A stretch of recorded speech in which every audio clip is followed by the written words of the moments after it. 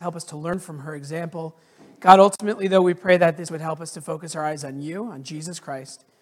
We pray that you bless this time in Jesus' name. Amen. All right, so we're going to continue our 3-week series. Last week we talked about John and Betty Stam, talking about different missionaries. And I didn't want to talk about martyrs each week, right? There are plenty of missionaries who have gone to foreign fields and served and given their lives for the gospel, quite literally losing their lives. And I didn't want for each of our weeks to be talking about a martyr. Well, they're important for us to talk about. It's also important for us to talk about missionaries who have been able to live long lives and have given their long lives in service to God in whatever field God has called them to, whatever country, being a minister of the gospel to that specific people group. And so today we're going to talk about the life of Amy Carmichael. Anybody familiar with Amy Carmichael? Raise your hand if you're familiar with Amy Carmichael. I think you've heard of her? Okay. So a couple people maybe have heard of her. So I was fortunate enough in school growing up. I went to a Christian school.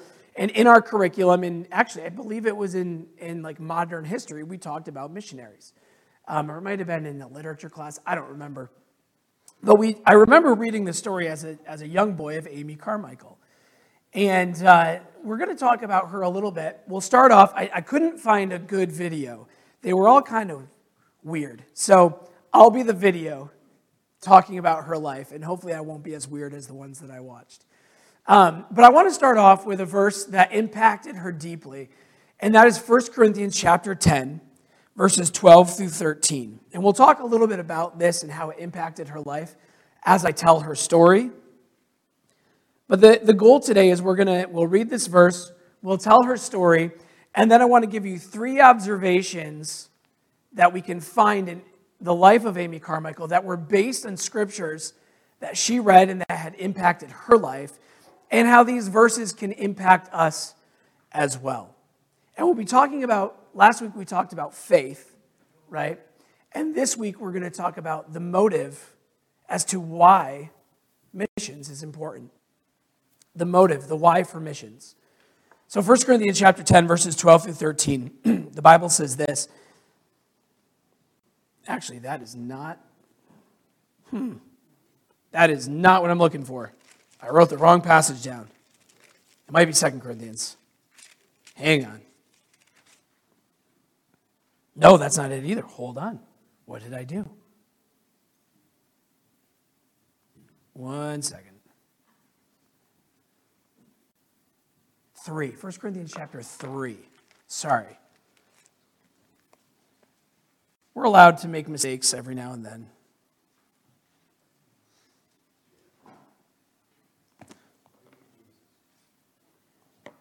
Verses 12 through 13. Actually, let's look at verse 11. Actually, let's look at verse 10. We're good? All right, verse 10. According to the grace of God, which is given unto me, as a wise master builder, I have laid the foundation, and another buildeth thereon. But let every man take heed how he buildeth thereupon. For other foundation can no man lay that is laid, which is Jesus Christ. Now, if any man build upon this foundation gold, silver, precious stones, wood, hay, stubble, every man's work shall be made manifest. For the day shall declare it, because it shall be revealed by fire, and the fire shall try every man's work of what sort it is. These verses stood out to Amy Carmichael. We'll get into that in a little bit. But Amy Carmichael was a young lady who was from Ireland. She was raised in a Christian home. She was the oldest of 7 children. At the age of 15, she realized that she needed herself personally to put her faith in Jesus Christ as her Savior. And it was at that moment in her life that she was converted. She put her faith in Jesus, and she became a child of God. As a young teenager, she would help a group of poor children that were gathered around her church. You know, this is back in the late 1800s. And you would have and actually this still is in a lot of places in the world today, You'd have entire colonies of people living together who were just extremely poor. Couldn't provide for themselves. Maybe they were widows. Maybe they didn't have the means for a job. But there were just a group of poor people who could never really rise above where they were. So Amy Carmichael, one day on her way home from church, saw this group of poor children. And she stopped by and she was helping them with something. And now Amy Carmichael, at this point, she was from a very affluent family. Her father was a business owner. And they had a lot of money at this point. And she's there helping these young children, and she sees a group of people from her church come by, and the story goes that she hid her head in shame because she was seen with this group of poor people. And back then, again, it was not something that would be common for somebody of an upper class to help somebody from the lower class. And Amy Carmichael gives this testimony that at that moment, she heard an audible voice. Now, whether it was audible out loud or whether it was in her conscience, she doesn't know to this day, but she heard a voice say these words: wood, hay, stubble. She turned to look to see who said that to her, and she couldn't see anybody. But she heard the voice say, wood, hay, stubble. As she went home, on her way home, she realized that it was the Holy Spirit that was challenging her motives. Why was it that she was doing what she was doing at that moment? Why was she helping those poor people? It was at that moment that she asked herself this question: will my life count in eternity? From then on, she committed that everything she did would have the proper motives, so that when she stood before God, she wouldn't be ashamed. As that verse says, the fire shall try every man's work of what sort it is, whether it be gold, silver, precious stones, or wood, hay, and stubble. The day shall declare it. She realized that her motives and her intentions, while she was physically doing the right thing, her motives and her intentions could be wrong. And at that point, if she's doing the right thing, she's just going through the motions if her motives are not there, the proper motives are not there. In her hometown in Ireland, as she's growing up now, between the ages of 15 and 18, there was a group of poor widow ladies, and they were called the Shawleys. They were called the Shawleys because they were so poor they couldn't afford hats to keep their heads warm. So they would wear their shawls over their heads. Now, I know in some cultures that is kind of like the custom, but this group of people was so poor, these widows, they couldn't afford hats, so they kept their shawls over their heads. And they were looked down upon, and most people wanted nothing to do with them. Amy Carmichael made it her decision and her work at this time to go and to help this group of widows.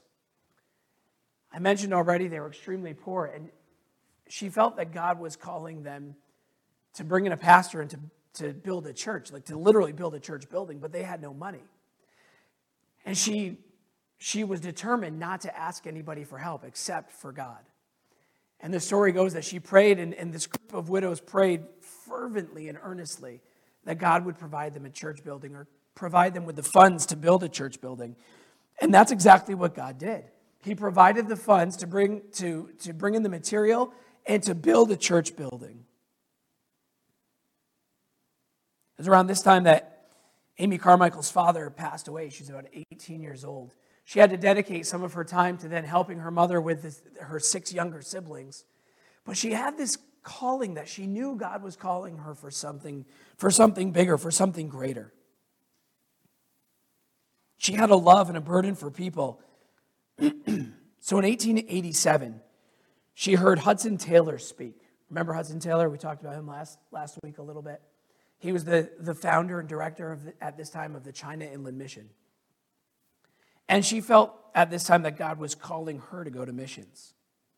She actually went through the process of joining China Inland Missions to be a missionary deep in China, but she was rejected because she had a chronic health problem that often left her very weak and very frail. And they told her that the life of rigor as a missionary in China would be too difficult for her. But she was determined that God was calling her. She was determined that God wanted her to serve as a missionary.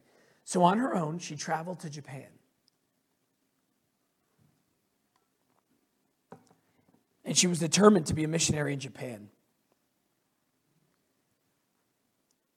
After almost 2 years, she made no progress learning the language. And she faced another episode of her chronic illness. So she traveled first to Sri Lanka to recover, and then she found herself in southern India for a time of recovery. And it's there that God is calling her to be a missionary to India. Would you put the first picture up, Kayla? So this is a picture of Amy Carmichael in the early 1900s. Amy Carmichael, at this moment, decides to team up with two missionaries, a husband and a wife named Thomas and Catherine Walker. Amy, very similar to Hudson Taylor. Remember we talked about Hudson Taylor last week. We said that he adopted the culture of where he was living and the clothes. Well, she did the same thing. She was determined that she was going to reach the people of India, and she would do whatever it took to do it. She found a small group of Indian Christian women, and they were very nominal in their faith, but it was through Amy Carmichael that they were able to have their faith stirred. And they started going out and evangelizing other Indian women. She adopted the Indian dress of the day. Again, very uncommon for missionaries. This one I always found interesting, and today we would actually probably say that it's cultural appropriation that was wrong. But in order for her to blend in so she wouldn't be seen as a foreigner, she's from Ireland. People from Ireland typically don't have as dark skin as people from India, right? And she was very fair. And in order for her to blend in, she would take coffee grounds and rub them on her face. Because as a foreigner in that time, living in India, you were actually looked down on and people wanted nothing to do with you.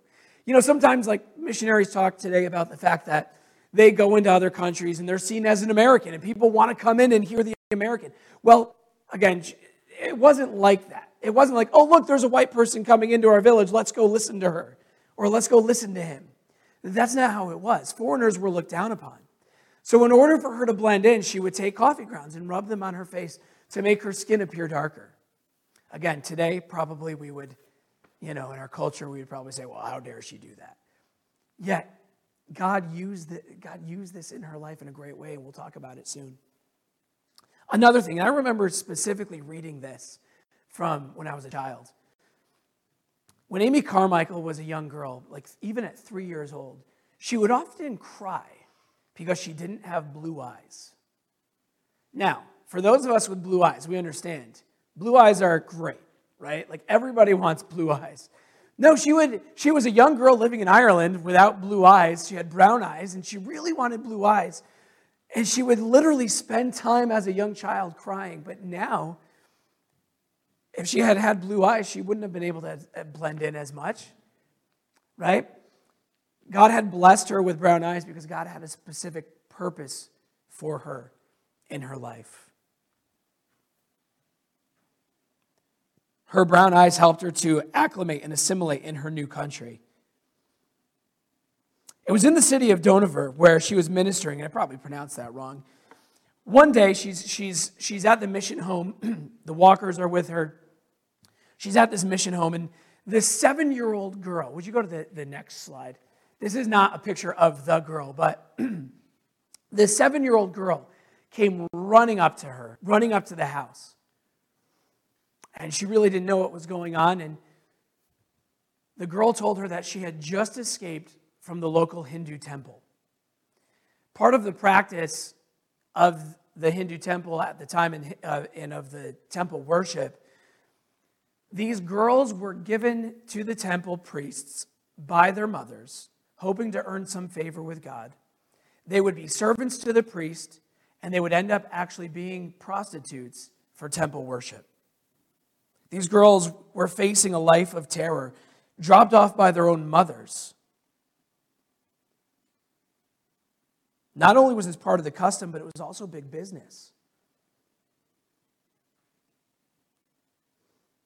And this girl comes running up to her and calls her Amma, which in their language meant mother. And from then on, she went by that name to all the girls that she helped rescue. Amy Carmichael learns a little bit more about the horrors of these temple worships, and she decides that now her mission is to save as many children as she could. She would personally smuggle them out of the temples, where the brown eyes come in handy. She would personally smuggle them out of temples. She was arrested on several occasions. On one time, she was arrested, and she faced the charge of kidnapping. Fortunately, the charges were dropped. But what she was doing angered many around her, and it angered the businesses around her, and it angered the religious system around her, because it not only was interfering with their religious practices, I don't want to use the word worship, their religious practices, but it was also interfering with business.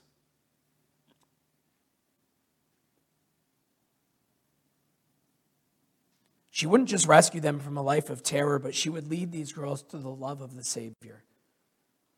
Within 3 years, there were 17 girls living with Amy. Their own biological mothers had given them away, but they found a new mother who loved them and cared for them in Amy. By the end of the 3rd year, the number of girls had risen to 30. With the help of the walkers, she turned Donavar into a Christian village where young girls could find freedom and refuge. A few years later, Thomas Walker came down with cholera and passed away, and his wife passed away within the same year. And Amy was caring for 140 children. Now she's alone. God continued to bless her ministry, and by 1924, there were 30 nurseries, a compound for boys with 70 to 80 boys. And she also had 3 doctors living on site. In the early 1930s, at 63 years old, the ministry was just growing and growing. She was touring a construction site to build one of the new dormitories for the girls. And she fell into a hole that was dug in the wrong spot. She broke her leg, she dislocated her ankle, and twisted her spine, and she never fully recovered from this injury. She spent the next 20 years mostly bedridden, getting up occasionally to go out and see the garden that had been growing for years outside of her window that fed these children. But this didn't stop her from doing the work. She continued to manage the staff, and the children were welcome to see her whenever they wanted. By the 1940s, there were around 900 children and adults, along with 40 to 50 helpers. Instead of being consumed with self-pity, she said this quote, "You must never ask God why. To will what God wills brings peace." During this time, she wrote many books, which were highly influential in the lives of tens of thousands of Christians, including Elizabeth Elliot. I don't know if you're familiar with Jim and Elizabeth Elliot, but they were missionaries God called to go to the Auca Indians in South America. And Jim Elliot was famously in the 1950s martyred as the first contact to the Auca Indians. Elizabeth Elliot went back and lived with the Auca Indians for 2 years, winning many of them to Christ. In 1951, Amy Carmichael went home to be with the Lord. And the Donavar Fellowship is what it's called. It continues even today. When faced with the question, how will my life count for eternity, she realized that she needed to serve the Lord with the motive of love. One of her best known sayings was, and I know that you've heard it here because I've heard my dad say it, one can give without loving, but one cannot love without giving. Elizabeth Elliot later writes a biography about Amy Carmichael, and she wrote this in the biography. "She showed me the shape of godliness." And for the next few minutes, we're going to look at 3 different things from the life of Amy Carmichael and from what she found in Scripture and see what this shape of godliness is. What were her motives for serving? And we'll be challenged to display these in our own lives.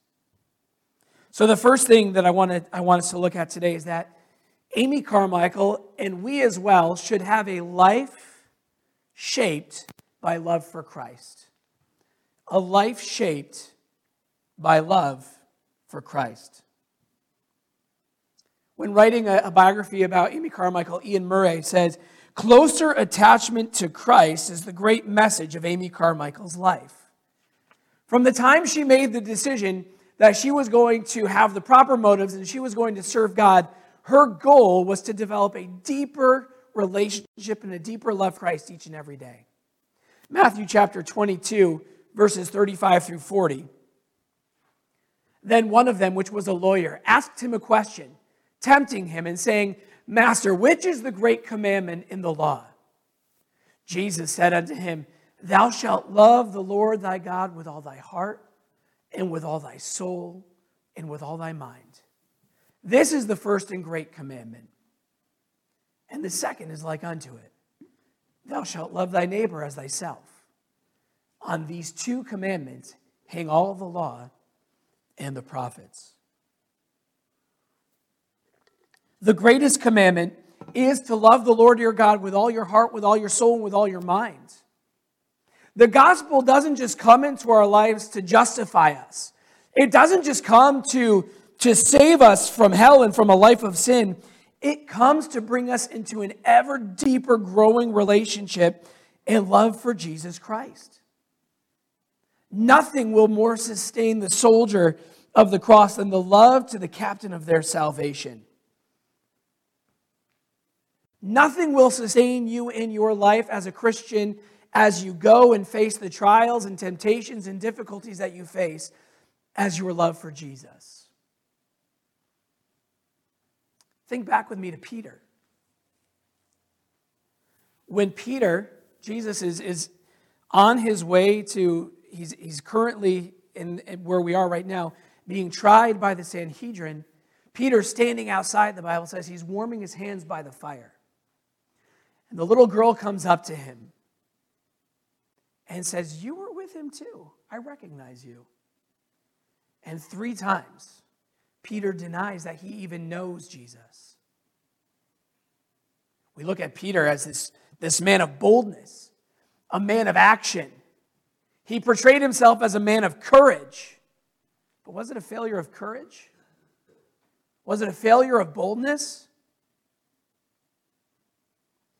It was a failure of love. How do we know this? Later on, after Jesus rises from the dead, he's having a meal of fish with the disciples by the fire.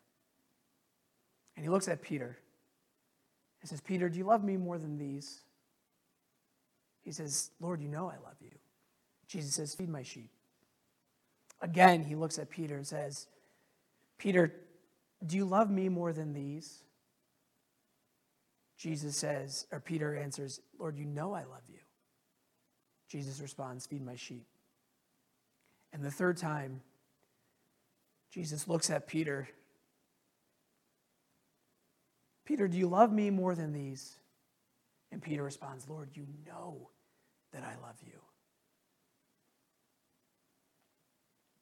We see from this, there's a reason Jesus asks him 3 times. It's not coincidence.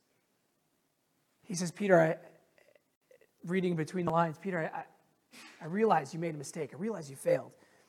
I realize your love wasn't there when it should have been, or maybe it wasn't as strong as it should have been. But going forward, Peter, do you love me?"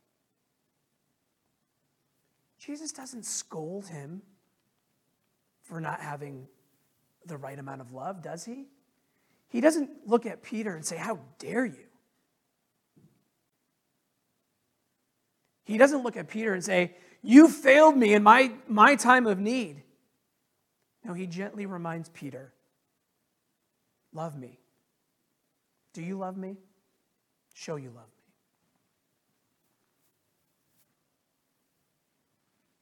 It wasn't a failure of fear. It wasn't because he didn't have the courage or the boldness. It was a collapse of love. Is your life shaped by love for Christ? Is love one of the driving factors behind why you do what you do? Behind why you serve? Or is it because it's something that we're supposed to just check off our list? We talk a lot about getting involved in ministry here locally, right? And we had our ministry, I forgot what Pastor Ethan called it, but like our ministry or service Sunday where we pass out the papers like, hey, get involved. And we had people sign up to clean, which is amazing. And we had people sign up to be involved in children's ministry. And people signed up to be involved in food ministry. And people signed up for all sorts of ministry, but the challenge is, what is your motive? Why? Is it because there was just a need that needed to be done? Or is it because of your love for Christ and your love for others? Sometimes we have as we sit in the pews and we see a pastor or a preacher on the platform preaching, and well, yes, I know that they have to love people. That's their job, is to love people. We have the same struggle to love people sometimes. Maybe sometimes more than sometimes. And we have to be reminded that while loving the Lord with all our heart is the greatest commandment, but loving others is the second, and it's just like it. Are we serving behind the motivation of love? So not only do we see a life shaped by love for Christ, but we see a life shaped by obedience to Christ. 2 John chapter 1, verse 6. And this is love, that we walk after his commandments. This is the commandment that, as ye have heard from the beginning, ye should walk in it. To love God is to obey him. To serve God is to obey him. To follow his commandments. To rest on the truths found in Scripture. This is a little-known story of Amy Carmichael, but I think it was in like in the teens in that era. Her work was growing, and she desperately needed help. I mean, she desperately needed help. The Walkers had just passed away. She didn't have a pastor locally. And at this point, it's this women's ministry that she has and this children's ministry. So at one point, another amazing thing about Amy Carmichael, before we move on, she never once, we have missionaries that raise support today. That was common back then, too. Missionaries went around raising support, or they would have people raise support for them. Amy Carmichael never went around and raised support. She never did it. She didn't have people go out raising support for her. She prayed that God would meet the needs, and God met the needs. Another interesting fact, once she got to India, she never left.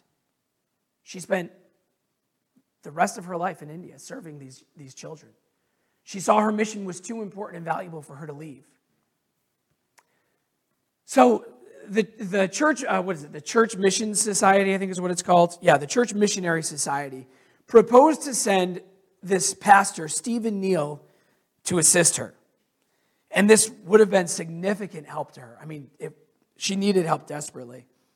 The village was growing, the work was piling up, but she refused to have him come.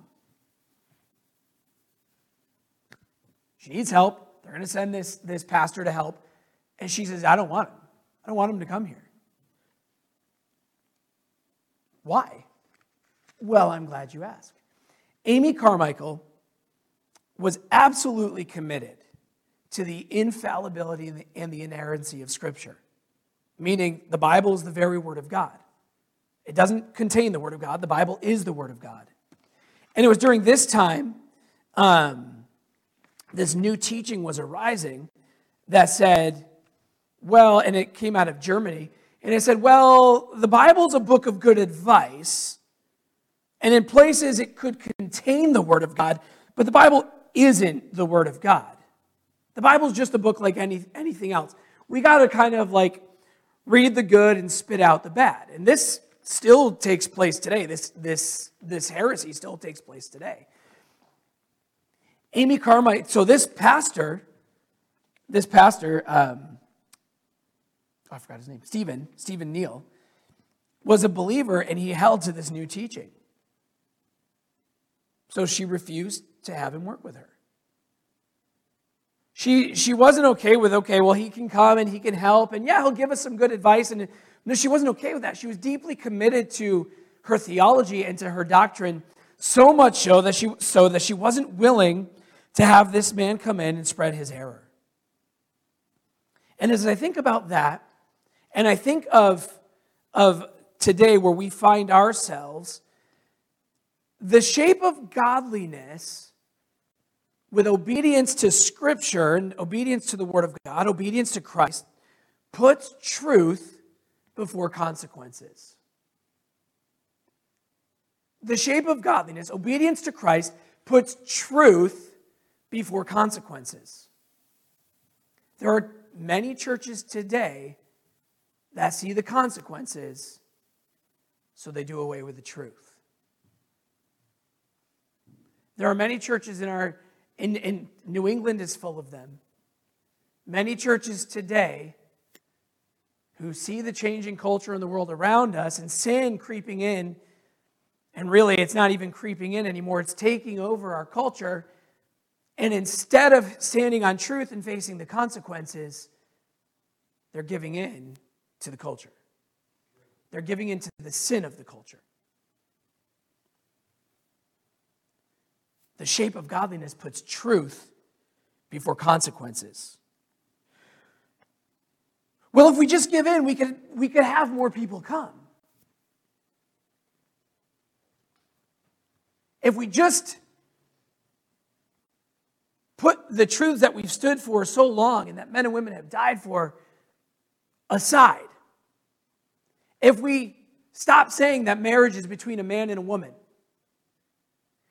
if we stop talking about sin, if we stop talking about people having premarital sex, if we stop talking about whatever specific sin it is, then more people will come. More people will be attracted here.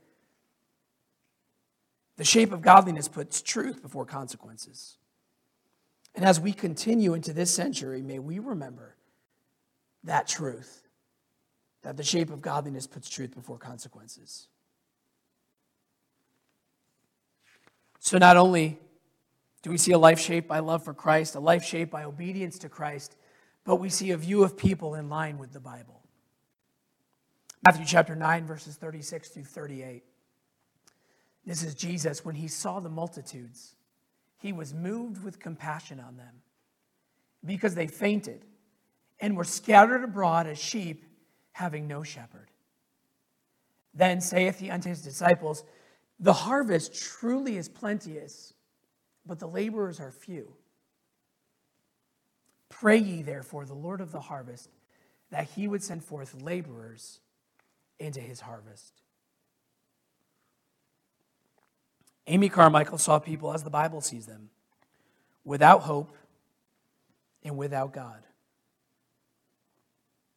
In 1910, the World Missionary Conference was supposed to be this high mark of world missions. Mary Slessor, she's another amazing missionary woman who you should read about. Amy Carmichael never got married. She was content living a single life, devoting all of her time to serving God. This woman, Mary Slessor, the same thing. She did something very similar to what Amy Carmichael did a little bit earlier in Africa.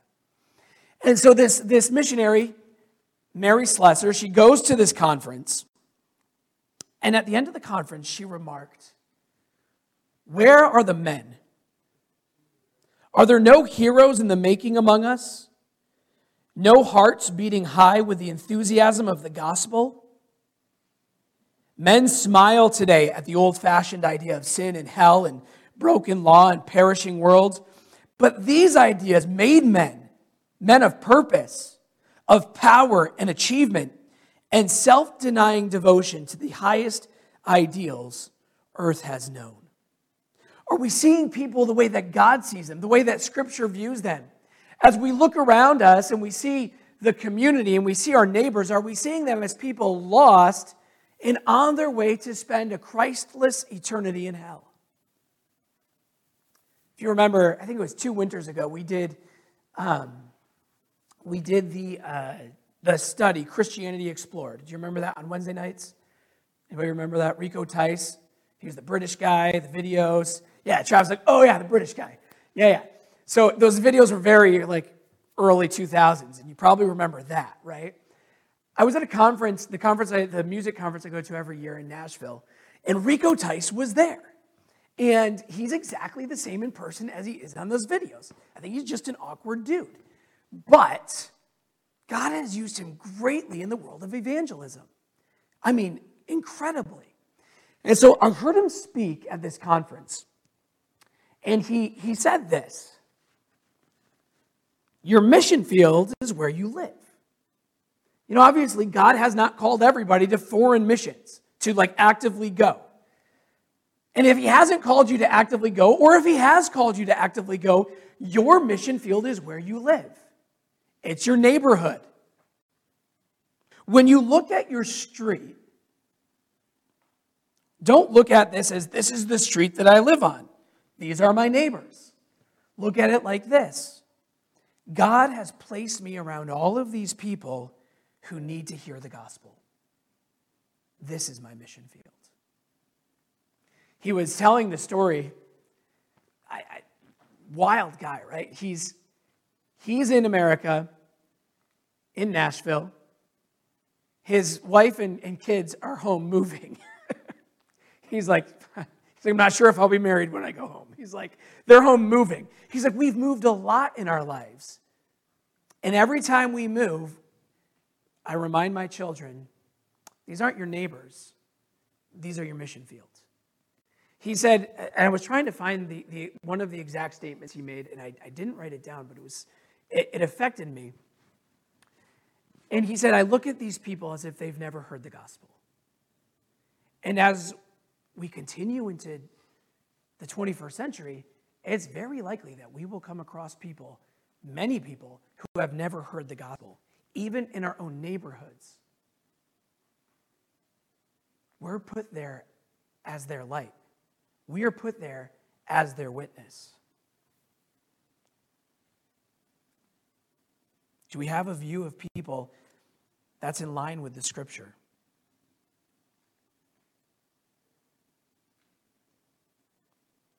The challenge is the motive. Actually, does anybody have an extra handout? There's a poem I'm going to read. I put it on your handout. I'm just going to borrow yours. I'll give it back. And I didn't put it on my handout, foolishly enough. Amy Carmichael wrote this poem. It's called No Scar. Hast thou no scar? No hidden scar on foot or side or hand? I hear thee sung as mighty in the land. I hear them hail thy bright ascendant star. Hast thou no scar? Hast thou no wound? Yet I was wounded by the archers, spent, leaned me against a tree to die and rent. By ravening beasts that compassed me, I swooned. Hast thou no wound? No wound? No scar? Yet as the master shall the servant be, and pierced are the feet that follow me. But thine are whole. Can we have followed far who has no wound or scar? In the later part of her life, she wrote that as she reflected on the work that God had done in her life. The challenge we have today is the motive. Why are we serving? Why is mission so important? Is our life shaped by a love for and an obedience to Christ? Do we view people as the Bible shows us? How will our lives count in eternity? Father, we thank you for your word. We thank you so much for the faithful example and testimony and life of Amy Carmichael. I pray that we would be challenged today to serve with the right motives. Lord, help us to have a deepening, a growing, and a strengthened love for you. Help us to live in obedience to your word, to hold fast to the truth no matter the consequences. Give us the courage and boldness to do so. And God, we pray that you would help us to see people, our neighbors, those around us, as you see them, as people lost and dying and on their way to hell. Burden us with their souls. In Jesus' name, amen.